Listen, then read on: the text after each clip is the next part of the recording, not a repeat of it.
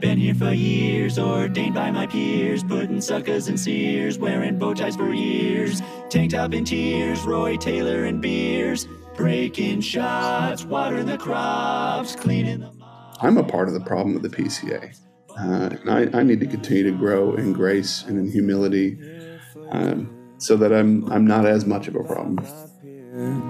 Putting suckers in Sears, wearing bow ties for years, tank top in tears, Ron Taylor and beers. I heart PCA. 'Cause the PCA courts are always hard. You come talking that trash. Welcome to iHeart PCA. This is our podcast where we're talking about everything that's good and delightful and beautiful about the PCA. We are not talking about all the other things that we could possibly scratch. We are itching the good. I'm Doug Servin. I am calling in here from Birmingham, Alabama. Still, I've been here a long time in podcast time. And Justin is calling in from his usual regular couch. It's true. Which the is brown couch. Where are you, Justin? The brown couch. Mm-hmm. Sitting on the brown leather couch in my office-ish. Great. And how's today been for you? It's been wonderful, Doug. Good. I got a question.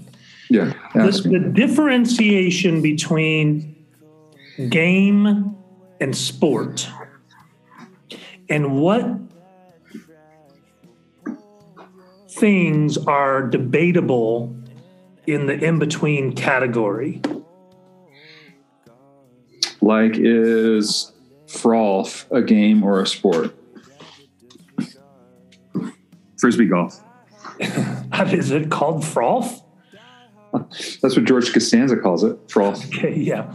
Right. That would be one, or like billiards. Correct. I think it's a game. Yeah. Darts is a game. Game. Okay. Cheerleading. Neither. No, it's a sport. That's a sport. Yeah. What about bowling? Game. Do you think it's a sport? I don't know. I don't think it's a sport, but there are some that are like a little trickier. You love games. You're a game guy. I do love games. You've been to like the Game Hall of Fame, and like you also go to like game tournaments, like where they play a bunch of different games with people. Conventions, not tournaments. Yeah, game conventions. Yeah, it's not nerdy. It's not nerdy. Not at all. No. That's what the nerd said. Okay, so stick that in there, and we're going to come back to this very question, right? But until then, I want to bring in our esteemed guest, the one, the only, very good friend of ours. Sometimes we have people that we don't know. Sometimes one of us doesn't know one of the people. This time we know. Both of us know this person. Travis Scott. Let's hear for Travis Scott, everybody. Yeah, Travis. Well, thanks. I actually don't know that you can say I'm the one and the only. There's another Travis Scott that makes Travis Scott I know. Well, thanks for that, Doug. Thanks Travis, where are you calling in from? What are you doing today? What's going on in your part of the universe right now? Calling in from Pittsburgh, Pennsylvania, where I pastor Grace and Peace Presbyterian Church. It's a kind of gloomy, winterish day in Pittsburgh, and it's a Friday afternoon, which means, like most Friday afternoons, I'm about 3 days behind on my sermon. Ooh, do you need help? You want us to help you in real time on the podcast? But people will hear it later. That's true. I don't know if I want to give you all that credit. I'll just... All right. Well, we'll talk offline. Hey, Justin, have you ever been to Pittsburgh? I have been to Pittsburgh. Yeah. What do you think about it? Well, I hate the Steelers, so it's poison for that. But otherwise, I really, really love the town. It's a beautiful, cool town. So I took my son to visit Grove City College last year, and we spent one of our days in Pittsburgh, and it was like a winter day, but it was like this time of year, actually. Yeah. It had snowed a little bit, but it was awesome. Great day, great city. It is a great city. I don't know if Pittsburgh really still, does it have a negative perception? I don't think so anymore, but it seemed like it used to for sure. But it's just beautiful and delightful. Yeah, man. Travis, speak to that. Yeah, it's definitely interesting I've just been here about 5 years, and coming in as, a newcomer to the city when it's in maybe some of the better situations that it's found itself historically. You definitely hear stories from longtime Yinzers who were born and bred here of back in the days when you couldn't see the sky because of all the pollution. Fortunately, that's largely gone. It is a beautiful city. It's a very livable city. There's a lot of really good just features. Anything you want to do, or if you're a sports person, there's plenty of that. If you're into the concert scene, then there's that. There's lots of, because of the history of some of the steel and industry and banking, there's a lot of endowments here. So there's all sorts of really good museums and arts and culture. So we really enjoyed being here. And we can say, to your earlier discussion, we also have one of the best venues for the sport of bowling that I've ever been to. And I know from personal experience with Doug that bowling is definitely a sport to him. So we got to play together in the Arsenal Lanes in Lawrenceville, and it was an incredible kind of retro 50s-ish bowling alley. That was pretty great. So I was in Pittsburgh for 2-3 days. And aside from my favorite thing was hanging out with Travis and his family and all that. But after that, it was Mr. Roger Statue. Awesome. Who I contend is the most famous Presbyterian pastor of all time. And on a whim, Travis and I got to go to this old school 50s bowling alley that he will tell you, when I walked in, I might have walked into the heavenly gates poured down in just a little tiny spot. I did not expect. And I was absolutely enthralled. Right, Travis? That's not even joking. That's not. You were like a kid in a candy store. I don't think I've ever seen that much joy on a man's face. And then Doug proceeded to totally school me. Hey, Doug, I don't know if you know this, but I grew up at the bowling alley. Really? My step grandma and granddad owned a bowling alley. And so my whole young, from the age of, basically once I was born almost to about 15, I spent quite a bit of time at the bowling alley. So with a week of practice, what would you say what score could you hit?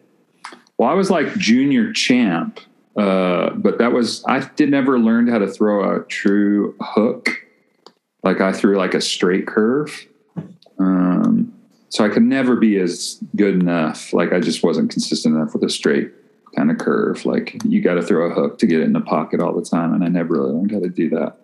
So, but if I would have learned how to do that, maybe I could have been good. But I could bowl around a 200 game pretty regularly. I stink now, but it was fun growing up at a bowling alley. My granddad would send me out to pick up trash and pay me $20, and then I'd play video games, Defender and Galaga and Centipede, and then I'd go bowl for 3 hours. So that's pretty sweet. Fun. I think with a week of practice, I could get 220 pretty consistently. And not only this, Justin, listen to this. We got to move on. This is not what we're here to talk about. But it was 80s, 90s night with a DJ. Awesome. Who was playing requests. Amazing. It wasn't even on a disc or anything. It was and he was also talking trash to us. Because he would go up and I'd give him a $20 to play my song, skip over everybody, and then he would talk smack to us. That's awesome. It was so it didn't hurt that we were probably two of the only people in the alley that night that listened to those songs when they came out on the radio. That's true. Okay, Travis, how did you get in the PCA? Walk us into your Genesis story to become this PCA superhero that you are. How did it all start? How did it go to now? I kind of had two journeys into the PCA, actually. The first journey in was very gradual. I didn't grow up in a Christian home. I didn't grow up in the faith. I became a Christian when I was 18 and kind of found myself providentially wandering through a lot of different Christian traditions and denominational camps. Was saved at an Assemblies of God altar call. Was influenced in my young or kind of new Christian phase by folks in the Vineyard movement. But they were a part of the Reformed Church of America, so there was some Reformed influence there. But that church in particular was following after the Willow Creek model at the time, so some of the seeker-sensitive environment. And there were some really good things that came out of that. I mean, the evangelism of me, I would consider one of those. And then kind of gradually found myself in different venues. I went off to a place called Reformed Bible College, and that was largely connected to the Christian Reformed Church in Western Michigan. So I found myself as a non-Dutch person amongst a whole lot of Dutch people. I had to start calling myself Van Scotsma. But got involved in the Christian Reformed Church there. I started serving, doing some volunteer ministry, then some paid ministry. Met my wife. She had also come out of the Reformed Church of America, again, very Dutch influence in that part of the country. And when we got married, I decided that we didn't want to be at either of the churches that we had been working and serving at. We wanted kind of a fresh start. And through the recommendation of a professor, ended up in an OPC church, Orthodox Presbyterian Church, that was very, very beneficial to us, very fruitful for our discipleship for a couple years. And we really ended up in the PCA through Covenant Seminary. When we got married, I knew that I had wanted or needed really to do theological education. I wasn't sure what that was leading to or where we were headed. And out of all the seminaries I looked at and applied to, the ethos of Covenant really attracted me at the time. And I think still the emphasis was on developing pastor scholars and trying to find a balance in those things. And so we went to visit the school, and actually one of the things that really attracted me to the school, and you guys know me well enough to know why this would be attractive to me. It was one of the only schools that told me that it might not be the school for me. That as we were interviewing and talking, they said, like, hey, there are lots of really good schools that offer lots of really good things. Here's what we offer.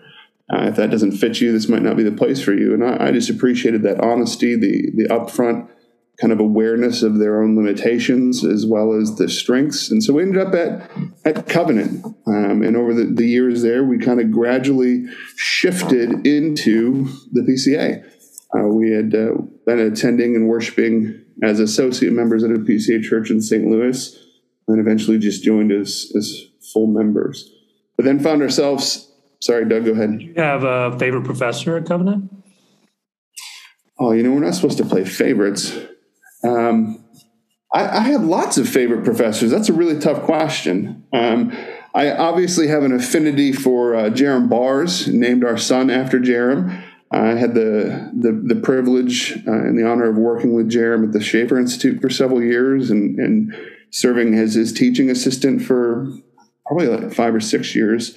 So his influence on me was huge in ways that I probably don't even fully comprehend still. But so many good professors, Jack Collins. I was asking about Jerram because you named a son after Jerram, and that sort of is a tip or an indicator. You didn't name a son Jack or Colin or Doriani. I told your son just a month ago that I only know 3 Jerrams, and he's one of them. And so what did you love so much about Jerram?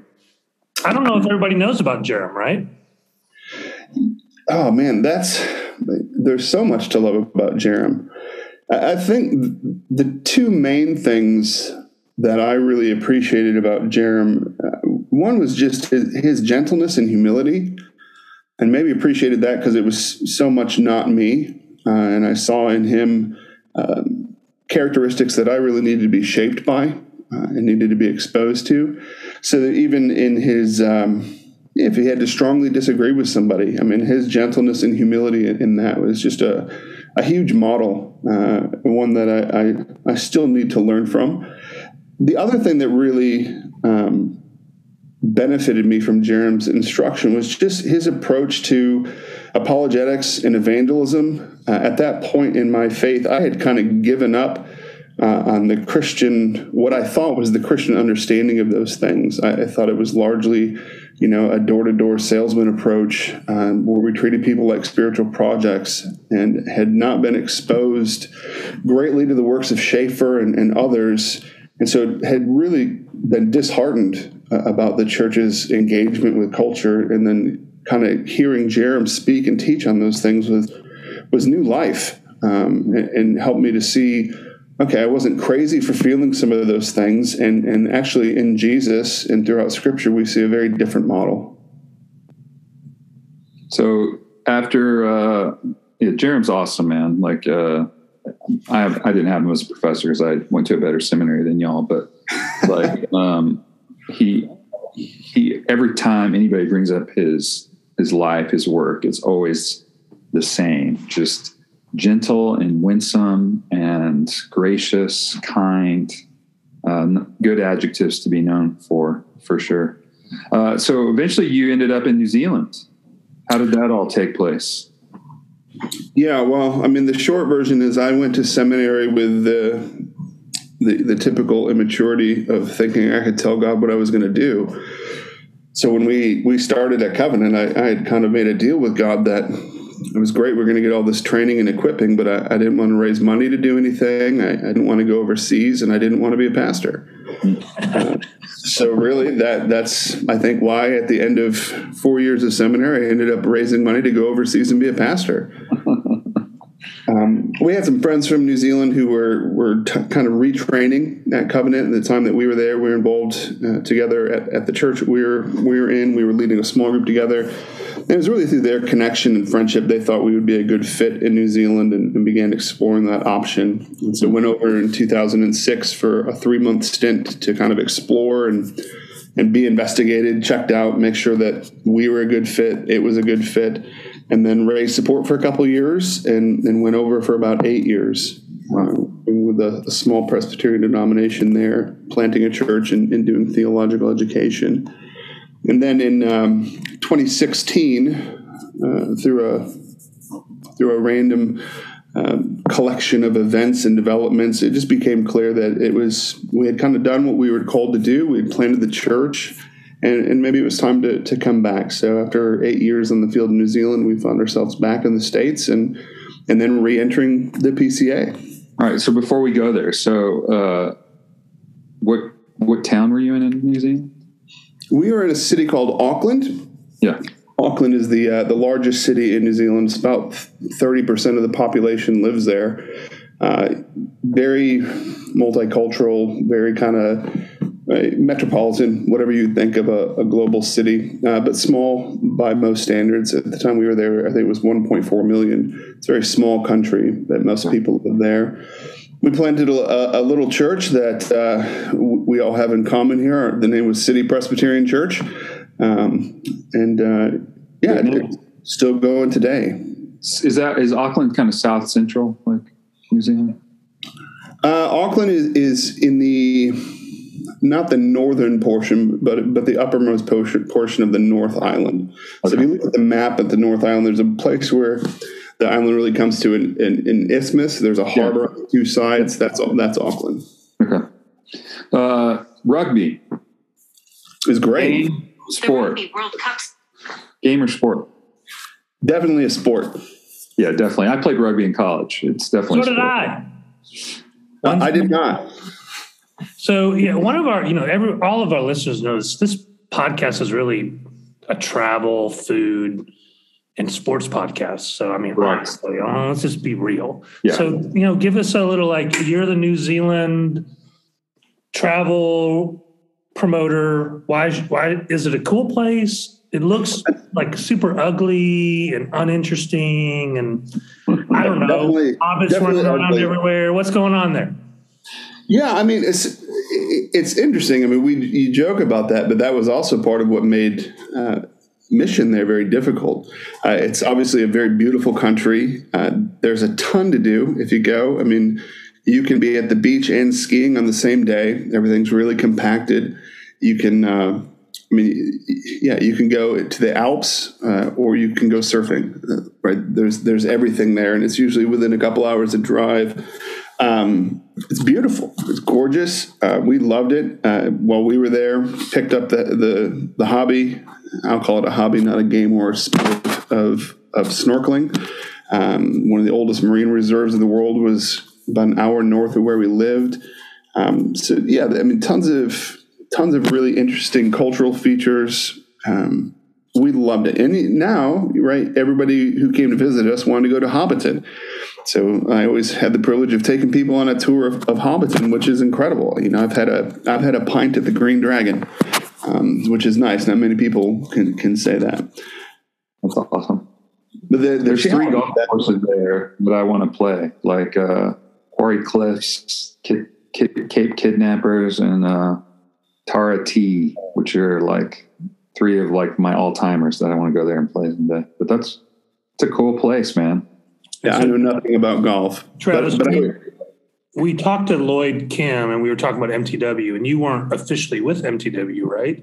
Because you went through the actual denomination, but you were church planning in a foreign country. I mean, can you just tell our listeners is that easy?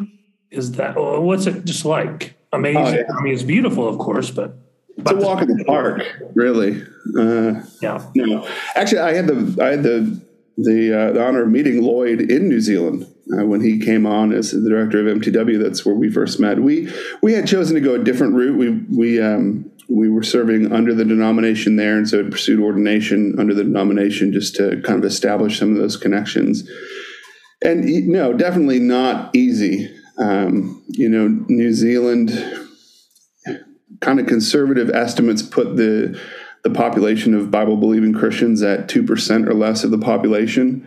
So if you think about the general church structures, one of the big challenges is there's just no infrastructure to the church. There's no organizational strength to the church. Oftentimes that translates, very practically, there's not a lot of people and there's not a lot of money. So it's hard to do things. What we found as missionaries there was that because it's such a beautiful place, everybody thinks of it as a holiday destination or a vacation destination, and not a place that you would send missionaries to. But in the 8 years that we were there, everybody talks about post-Christian this and post-Christian that. Like, one of the ways that it stood out to us in the 8 years there, I think outside of church, I met 3 people who were believers. Or who even claimed to be. Like, just nominal Christianity wasn't much of a thing there because the church was so small. Of course, the flip side of that was evangelism was much easier.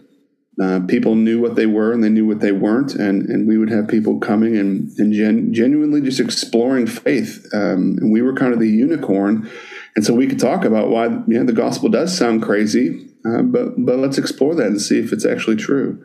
Yeah, that's good. Okay, we're going to take a break. Let's keep talking with Travis after the break, and then in the in-between, you can hear a little bit about what's going on. This is brought to you by Story Publishing and White Blackbird Books, of which Travis has one that we're going to ask him about. So stay tuned, and we'll see you here just in another 30 seconds or so. Wise and powerful, preserving and governing all his creatures and all their actions. This is a podcast brought to you by Story Publishing. We publish books with redemptive themes, and we especially care about Jesus and his church. If you've always dreamed about publishing a book, we'd love to work with you on your project so we can help you get your thoughts out to the world. Publishing can be intimidating and frustrating, but we will guide you through it and make it an enjoyable process. If you're a pastor or parishioner, shoot us an email. You can find our contact info on the website, storied.pub.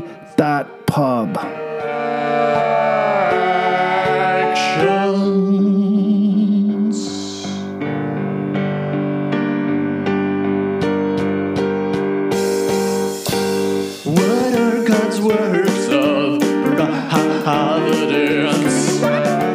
God's works of providence. Welcome back to IRPCA. We're talking to Travis Scott. He is willing to take anybody to Hobbiton, anytime, anywhere. If you want to challenge him to rugby, he knows about it. Never played it. I played it. Justin has played it. Travis, is there a rugby club in Pittsburgh? I believe there is, yes. I have not played rugby. You should. I can do the haka. I'm more the kind of All Blacks haka guy. I'm a good front man, the hype man. Yeah, hype man.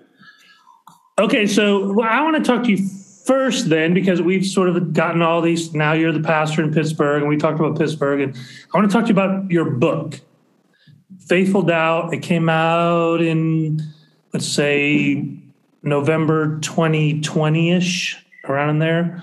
So tell us about the book, what it's about, why we should buy it, why everyone should buy 1 million copies of it, et cetera. Yeah, 1 million copies would be great.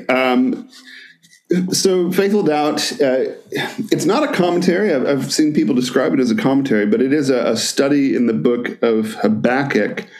But it's really an exploration of our doubts, our struggles, our questions about what God is up to or what he seemingly isn't up to. And as you look at the book of Habakkuk, you see that Habakkuk is just very open and honest and direct with God, even angry at God. So that's kind of the content of it. The reason for writing it for me pastorally is that helping people and helping, just exploring my own doubts, helping other people explore their doubts and their questions has been a prominent part of my ministry. And what I have found oftentimes, particularly within the Christian community, is that once someone's a Christian for a certain period of time, or if they've grown up in the church, they feel like they have all these questions, but they live with this cognitive dissonance of not being able to be open and honest. They feel like it's somehow unspiritual to admit these uncertainties or admit these doubts. And yet what we see in Habakkuk and throughout Scripture is that the question of doubt is something that is going to arise in everybody's life. The issue is, what are you going to do with it? Is it something you take to God, or is it something you try to walk with on your own? So that was really the reason for writing it, of just wanting to have something to be able to hand people if they're wrestling with that, and particularly something that's short and concise. There are tons of better books on doubt and faith, but I find often that there are things that aren't accessible to most of the people that I would have in the pews at our church. So wanting to write something that was short and direct, but hopefully helpful. You start off with a pretty powerful story that I've referenced and even just sent that part. And, whether they get the rest of the book or not, I hope they will. But tell us the sort of beginning dealio of the book. Yeah, I mean, the introduction basically is me talking about what a failure I was helping my own wife with some doubts. And it's set in New Zealand when we were there for our original 3-month trip.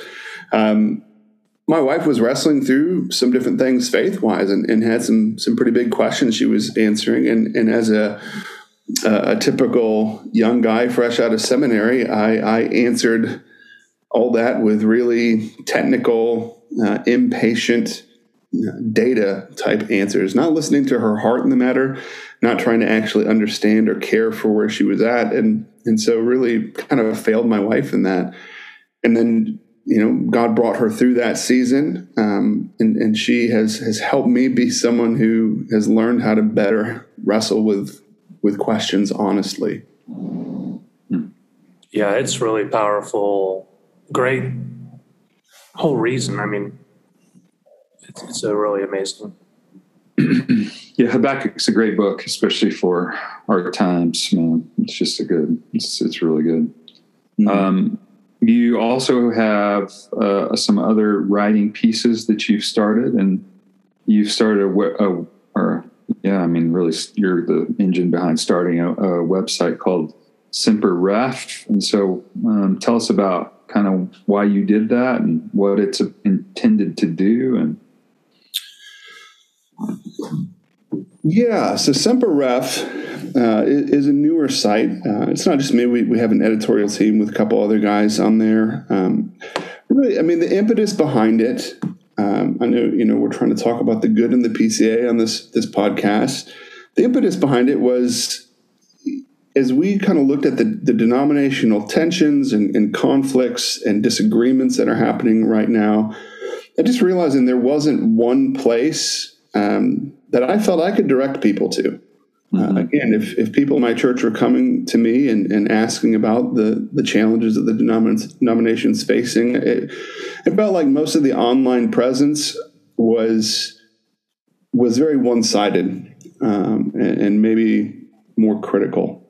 So we were wanting to pursue, not that we don't have articles that we publish that address those things or critical responses, but something that maybe just offered a different perspective and maybe a broader perspective on some of the issues at hand, but also some just generally positive content in trying to point people to good things as we think about the need for the church to practice Semper Reformando, to be always reforming according to the Word of God and thinking about, particularly in this challenging time when so much is just rattling the church at large and causing realignments and refocusing. Like, what does it mean for us to pursue faithful mission and polity? That's great. And it's really good, by the way. I think you've done an amazing job in the short time that it's been around of kind of setting an ethos for both like what you're producing, but also what your hope is for the PCA. And I think that's an ethos that's good and beautiful and true and something to be celebrated, which we're glad to pub on the pod here. Semperref.org or semperref.com? .org. Okay. And props to you guys. You started some of that thinking with this podcast of us wanting to present a more kind of big picture positive spin. So we're thankful to the instigation that you've given on some of that, but then also just thankful for several people who have allowed us to republish some of their things or publish other articles of theirs that have just been helpful in presenting a better picture of what we can look for. Okay, Travis. So we're heading toward Justin's last question, and then your advice to the PCA, and then our other piece. So this is like the fourth to last thing. I don't think that has a name. And so we're going to do a little rapid fire. Okay. Me, Justin, so you're going to answer these questions just quickly off the top of your head. Ben Roethlisberger is a guy.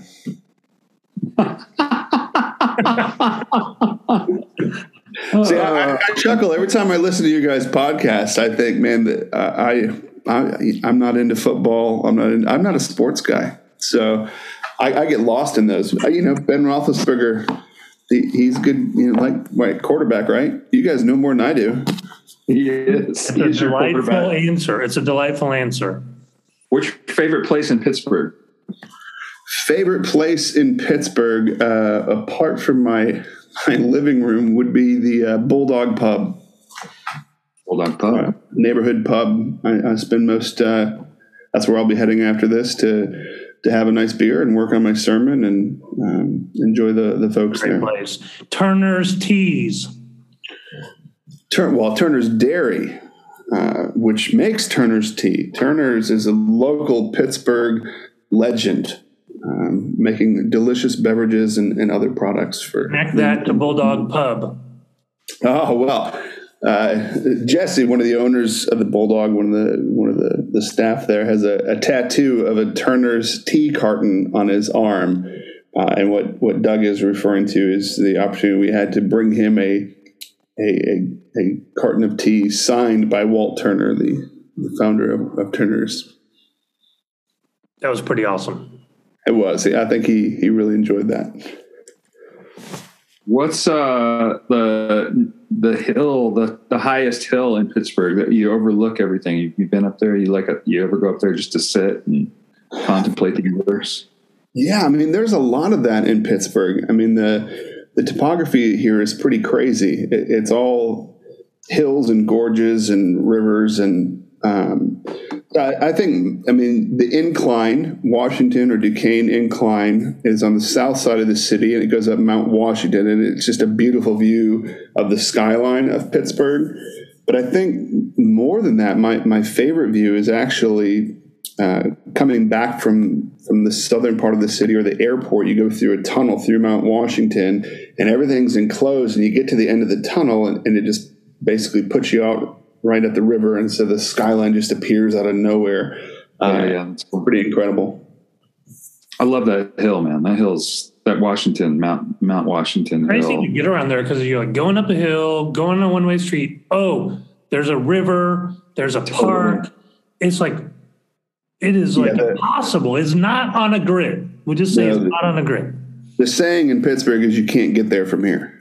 Yeah, that's good. And if you practice for a week, what would you guess your bowling score would be? If I practice for a year, I might be able to do it 70 to 90 average. If you practice golf for a week, what would be your golf score? Sitting in the cart having a beer. Smart. It's a smart call, actually. So, last question. So, favorite, this kind of goes along with rapid fire, but favorite New Zealand food? Is it like seafood? Is it like, what is it there? Like, what? Yeah, well, that was actually rough. I'm allergic to a lot of seafood. So I spent 8 years of people telling me how much I was missing. You haven't played rugby. You don't like the Steelers or sports pretty much at all. I'm pretty like rank. Seafood. Like, bruh. Got a killer beard going though. It's not that I don't like seafood. I tend to find it problematic when something makes you vomit and break out in hives. Like, you know, maybe I'd like it. I don't like the after effects. My favorite New Zealand. Well, to go real Kiwi, my favorite is the flat white. It's a coffee drink, beautiful, wonderful. And I think I miss most food wise is probably a good. They do like hand pies, but not like what Americans think of as pies, but like savory pies with meat and cheese. So I'd love like walking to my office on a cold, rainy winter morning and stopping at the local bakery to get a bacon and egg pie and eating that on the way to the office. I miss that a lot. Advice for the PCA, man.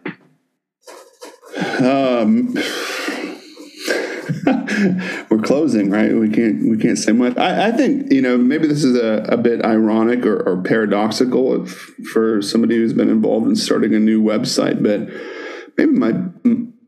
I think maybe the best advice for the PCA or folks interested in the PCA is just don't believe everything you read online. That's not where you're going to find out what the PCA is about. Maybe don't listen to the people who are most angry. And that's not just the PCA. I mean, I find that to be the truth in congregational life and local ministry, that, we need deeper conversations. We need to hear both sides. And so maybe don't listen to the first case presented to you. And that includes mine. Like if you read an article of mine, I'd encourage you to read things I link to and people I disagree with. We're certainly not infallible either, but maybe that's my advice is be careful of the voices that sound like they're infallible.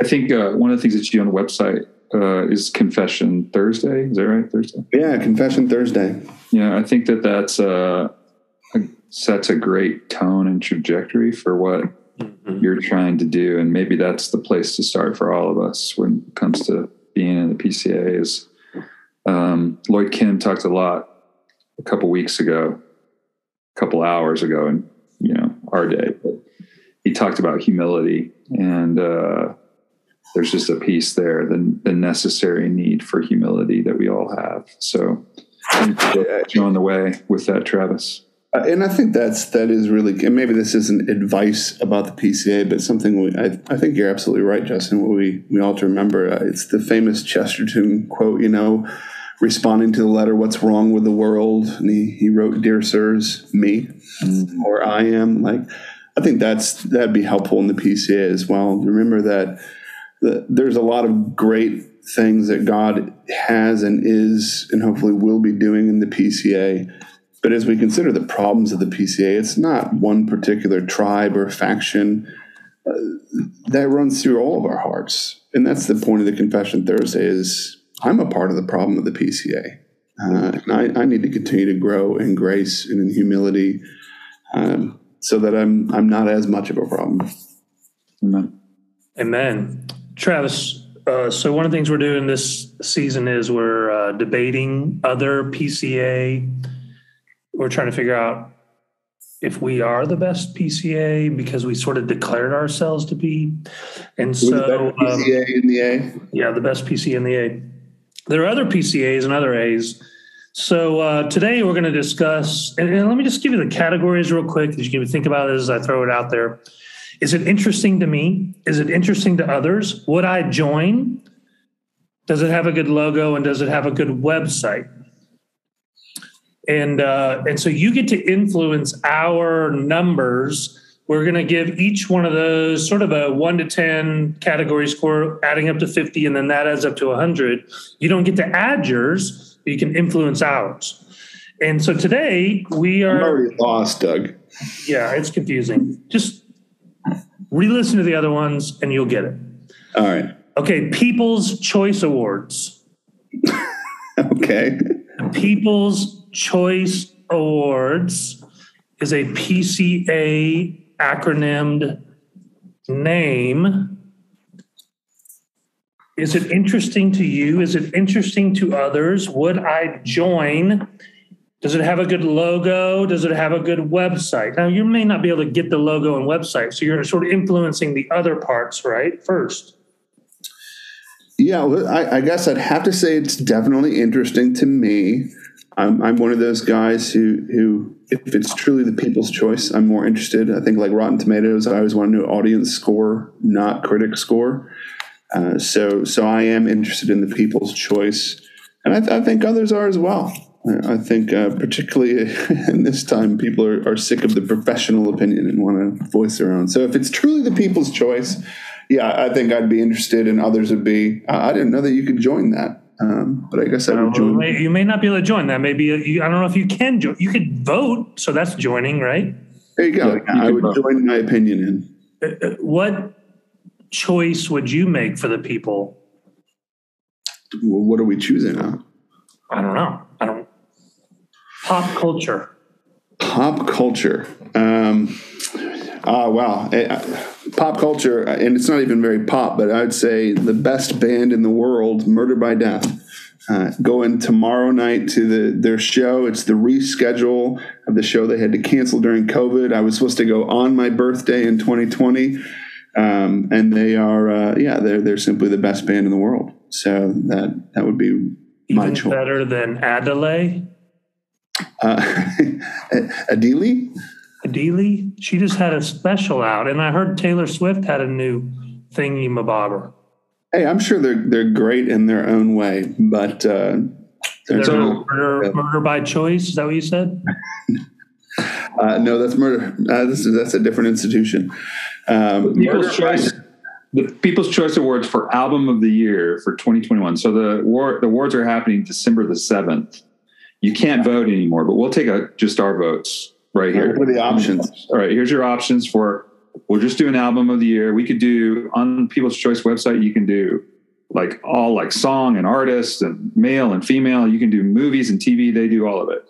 But our album of the year: Certified Lover Boy by Drake, Culture 3 by Migos, Happier Than Ever Billie Eilish, Injustice Justin Bieber, Montero Lil Nas, Planet Her Doja Cat, Sour Olivia Rodrigo, and Starcrossed Casey Musgraves. What's your vote, Travis Scott? My vote is that I feel really old right now because I recognize a few of those names. I haven't heard any of the albums, but of the artists that I know, I would go Billie Eilish. I knew you would. I was not, that was not a surprise to me. And Doug is going to go Casey Musgraves. 100%. 100%. And I'm going to go, what am I going to go, Doug? Bieber. You're a believer. Bieber fan. I'm going to Bieber. That's exactly I thought right. so. Yeah, that's right. Although Olivia Rodrigo, like her song, you know, like I'm pretty down with her. Good. I'm liking People's Choice Awards, Doug. Although don't really have a logo other than People's Choice Awards. Website, awesome. Interest, I'm interested. I think other people are interested. So I'm going to give this one a pretty good score. Whoa. Yeah. Like what? Like it's up there with Porsche Club, I think. Like 43. Wow. I might have to retract my opinion though, Justin. As I've had more time to think, I'm just remembering People's Choices are sometimes the stupidest things. What was that? There was that poll a couple of years ago somewhere in Britain where they named some ship Bodie McBoatface. Maybe I'm not as keen on People's Choice. So they have a pop podcast choice. So popular pop podcast. And so Armchair Expert, Dax Shepard's podcast, Anything Goes, Emma Chamberlain, Call Her Daddy. Not sure what that is. Chicks in the Office, Conan O'Brien Needs a Friend, Couple of Things with Sean and Andrew, Smartless, and Why Won't You Date Me with Nicole Byer. And of course, I Heart PCA is the last one mentioned there. So we always want to reach out to the people that run these things and, you know, the people of the People's Choice Awards. If you want to come out on our podcast and talk about if you're the better PCA or we're the better PCA, it might help your case if I Heart PCA was on this. Just saying. Yeah, totally. So, Justin, you gave it a 43. Yeah. I tend to think that things like this are dumb. I like when Travis flipped his opinion around. I have a very mixed view on the cultural agreement of everyone, but that sounds like elitist, even to say. It is. You're so elitist. Yeah, so I'm going to give it. They don't have a logo. The website is great because you're voting. I'm gonna bump it down to a 35 because people are interested. I'm not that interested. Would I join? I don't know what joining is on this. So yeah, it's sort of you vote. You would vote if you're a joiner. You would vote on that. Yeah. I think that's right. You're one of the people. Really good things don't get supported, and really dumb things do get supported. Hey man, your Casey Musgraves album is there. But Murder by Death isn't.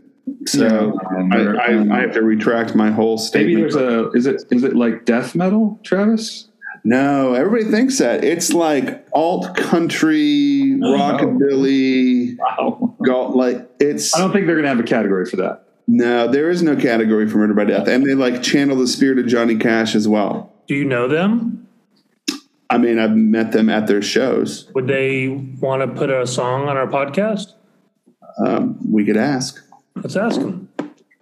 You're going tomorrow night. I'm going tomorrow night. Get a dance? Mosh? No, you don't. It's not mosh music. I mean, it's like rockabilly with a cello. Huh. So will you dance? It defies categories. I will move around vigorously, and I will be singing loudly and embarrassing my wife. Is it like Mumford & Sons kind of is? It would be like Mumford & Sons if Mumford & Sons was better. Oh, shots fired. Wow. No, it's very different. You just got to go listen. It's going to. And one of the best things. Lyle Lovett? They've been closer to a Lyle Lovett. Okay.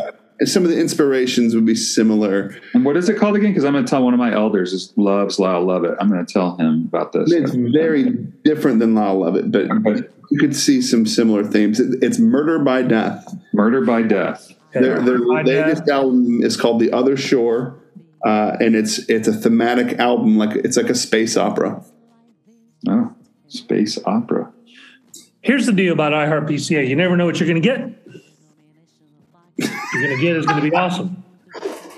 And everyone should know about Travis Scott and his book, Faithful Doubt. Everyone should purchase a copy for themselves and to give away.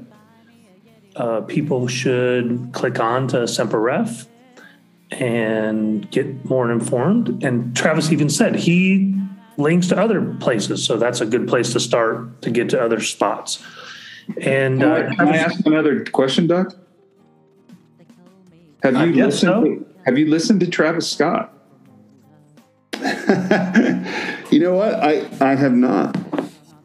Man, God. I don't know if that's just willful like resistance. I think it is.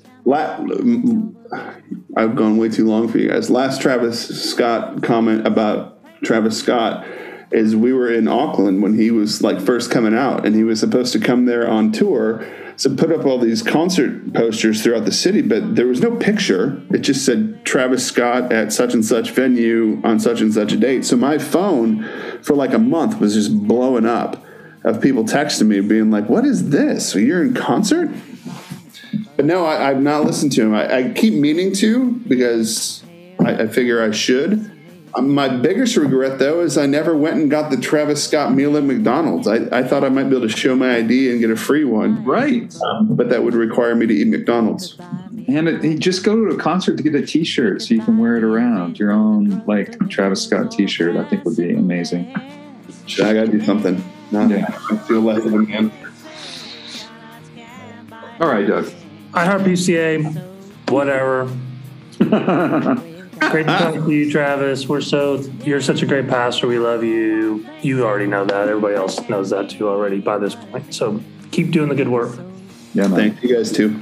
Like this podcast, share it around. Travis Scott, we want to talk to you. All the Travis Scotts, Yeah, man. all at the same time. Peace out. See you later.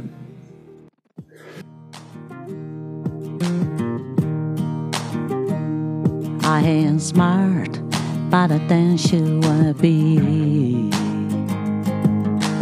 But the real life is just ain't working for me. I wish I had a voice in the denominational bike. There are some overtures to which I say suck it. I know everybody says don't ask can buy happiness, but they could buy me some votes. He could buy me the church to pulley. He could buy me a Yeti 110 iced down with some silver bullet. Yeah, I know what they say. Donuts can buy everything. Well, maybe so, but they could buy me some votes. They call me Grace Boy, Keller Eye, side B promoter. But I could change it if I had another 1,000 voters. I keep hearing that donuts are the root of all evil, and you can't feed a camel through the eye of a needle. I'm sure that's probably true, but it still sounds pretty cool. Cause they could buy me some votes. They could buy me a church to build, a blog or post or a group to find the silver bullet.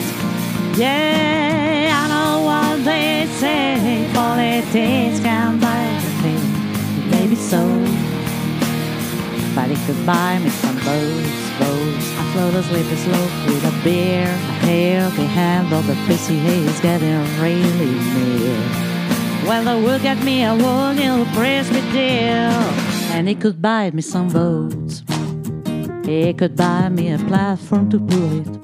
He could buy me a Facebook group to expose all progressive bullets.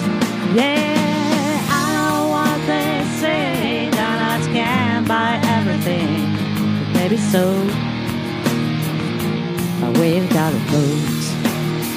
Yeah, I know what they say. Grace can mean what it means. But maybe so. But we got it both. We got it both.